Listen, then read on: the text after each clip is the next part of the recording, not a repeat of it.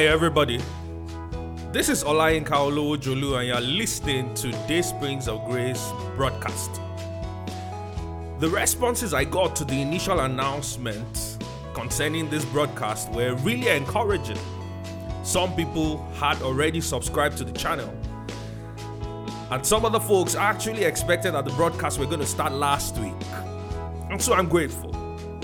My objective in this broadcast is to bring a blend of biblical accuracy and practical insights concerning relevant issues in our world today. I hope that ultimately Day Springs of Grace will be helping us better understand God's heart and His purposes for our lives. Thank you so much for joining in today. Today, my topic is what is grace?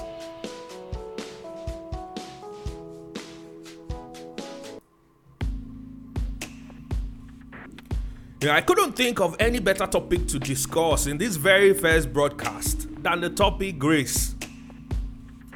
So today I want to briefly answer the question, what is grace? Grace is a term that is often used very loosely, and sometimes I really fear that many people do not seem to understand the actual meaning of the term. You see, to some people, grace represents some words that are reeled off the tongue when meals are about to be eaten, while to some others, grace is just those verses of scripture that are put together and echoed by some believers, especially in this part of the world at the end of Christian gatherings. In case you're listening from outside Nigeria and you're not used to this practice, we have a custom here of reciting 2 Corinthians chapter 13 and verse 14, which says, "May the grace of our Lord Jesus Christ, the love of God, and the fellowship of the Holy Spirit be with you all," at the end of our Christian gatherings. We call it sharing the grace. And in fact, in some circles, we even add on Psalm 23 and verse 5. "Surely goodness and mercy shall follow me all the days of my life, and I will dwell in the house of the Lord forever and ever. Amen." And some people never think more about grace than this. In some other ways, the word grace is used by practically everybody in everyday life, and it sometimes gets somewhat confusing to pin down precisely what they are possibly referring to. For instance, some people get involved in fraudulent acts, and when you ask them or they are asked about the source of their success, in inverted commas, they claim that they were successful through God's grace. In some other regard, grace has got a lot of bad press. Some people who claim to believe in grace and are proponents of grace seem to exhibit traits of lawlessness, uncontrolled lust, and unruly behavior. We have had some public scandals involving some of people in this kind of boat. And so because of that, some folks assume that every discussion or proclamation of grace would ultimately produce lawlessness. But you see, in all of this, our focus must never really be on what anyone else may think or say. We must focus on God's word concerning this important issue of grace. The word grace, as many of us may have heard at one point or the other in our Christian experience, is the Greek word charis, which is used in the New Testament about 155 times. And of course, it is impossible to go through all of the passages of scripture that refer to the term grace in a 30-minute broadcast, but we will do our best within the time that we have. I know some people, and quite a number of people have adopted it. They've proposed an acronym, GRACE, GRACE. And so grace is defined as God's riches at Christ's expense. And you see, it's not a bad way to explain grace, but looking at what scriptures have to say about grace, you will recognize that this is not a sufficient or all-encompassing definition. Looking at the revelation given to us by God in the scripture, this acronym does not actually give a complete explanation or definition. Another popular definition is that grace is God's unmerited favor. I went further and read A.W. Tozer's definition as well, where he said grace is the good pleasure of God that inclines him to bestow benefits on the undeserving. And so we see that grace is not just unmerited favor, it is favor displayed and expressed in Christ to sinners who deserve wrath and judgment. This is true when we consider some verses of scripture. For instance, John chapter 1 and verse 17. It says, "For the law was given by Moses, but grace and truth came by Jesus Christ." Romans chapter 3 and verse 24, it says, "Yet God in his grace freely makes us right in his sight. He did this through Christ Jesus when he freed us from the penalty of our sins."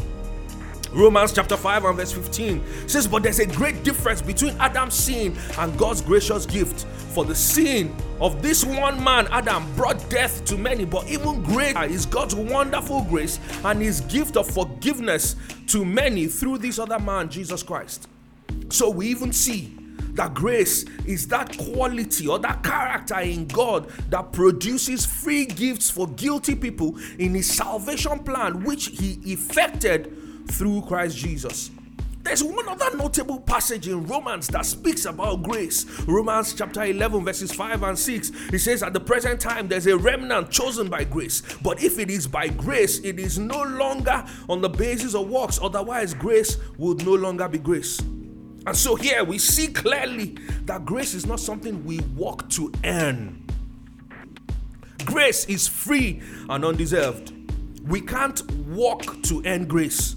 I know that deep down in the core of man is wired with an innate desire to put effort into a venture to produce a result. And so the concept of grace doesn't just easily flow with our thinking. We would feel more comfortable if we could earn God's grace somehow. But we must accept from what God reveals to us in Scripture that his grace cannot be earned. But then, these passages that we've briefly looked at are not the only scriptures that tell us all about God's grace. Take for instance, Titus chapter 2 verses 11 and 12. You know, my Pastor Ayo, loves these verses of scripture so much. Titus 2, 11 and 12. It says, "For the grace of God has been revealed, bringing salvation to all people, and we are instructed to turn from godless living and sinful pleasures. We should live in this evil world with wisdom, righteousness, and devotion to God." Consider again 2 Corinthians chapter 12 and verse 9, in which Jesus spoke to Paul and he said to Apostle Paul, "My grace is sufficient for you, for my power is made perfect in weakness." Another one that involved the Apostle Paul, 1 Corinthians 15 and verse 10. This was Apostle Paul speaking. He said, "By the grace of God I am what I am, and his grace toward me was not in vain. On the contrary, I worked harder than any of them, though it was not I, but the grace of God that is with me." And so these verses, Titus chapter 2 verses 11 and 12, 2 Corinthians chapter 12 and verse 9, 1 Corinthians chapter 15 and verse 10, show us that grace is a dynamic, active, working principle, not just a character or a quality in God that produces a free gift to the people who are undeserving, not just something that God does to people who are sinners or who are guilty and that makes them qualified for salvation. And so it is even something more dynamic, something active, something working actively within people. Don't forget Titus 2 verses 11 and 12. "For the grace of God has been revealed, bringing salvation to all men." And then he teaches us, meaning even after salvation, there is the role of grace in our lives. 2 Corinthians 12 and verse 9 that I mentioned, where Jesus said to Paul, "My grace is sufficient for you." Not sufficient just for his salvation, but for sufficient for a situation that was occurring in the life of Paul. And then finally, 1 Corinthians chapter 15 and verse 10, where Paul spoke about the grace of God and his grace being active in him and helping him to do a lot more than many other people. And in fact, that is not even all. When we open our hearts to the full breadth and depth of God's revelation about grace, we then even begin to see that grace is not a one-time event in the Christian experience. According to Romans chapter 5 and verse 2, we stand in grace. It says, therefore, being justified by faith, we have peace with God through our Lord Jesus Christ, by whom also we have access by faith into this grace wherein we stand and rejoice in the hope of the glory of God. The entire Christian life is driven and empowered by grace. Hebrews 13 and verse 9. The author of the book of Hebrews said it is good for the heart to be strengthened by grace and not by foods. 2 Peter chapter 3 and verse 18, the apostle Peter said we should grow in the grace and in the knowledge of our Lord Jesus Christ. So if we consider all of these things, how then should we define grace? I would suggest this definition as we begin to end today. Grace is God's inexhaustible love, expressed through Christ Jesus, independent of man, acting as a dynamic force that activates all of heaven's resources and applies them to our lives to transform us, starting from salvation and onwards in our lives. And so by grace, God's power saves us. By grace, God's power keeps us. By grace, God's power delivers us. By grace, God's power enables us. By grace, God's power sanctifies us. And by grace, God's power will eventually glorify us. It is grace that upholds our salvation. It is grace that gives us victory in temptation. It is grace that draws us into communion in prayer and intimacy with God. It is grace that makes us useful for service in God's kingdom. It is grace that gives us specific gifts. And it is also grace that enables our functions, our gifts to function in the Spirit. If I may say it in this way, grace is the very atmosphere in which we breathe as believers in Christ. And if I may say it in another way, you see, God doesn't bring us into his realm, doesn't bring us into his family through grace, and then leave us to make progress through the Christian life entirely on our own efforts.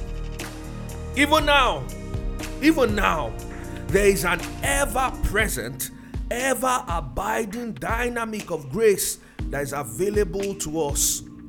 God's heart and God's plan is that we not only come to him in salvation by grace, he also designed our new lives in him to be lived in the enablement of his grace. God's heart and God's plan is not that we only come to him in salvation by grace. He also designed our new lives in him to be lived in the enablement of his grace.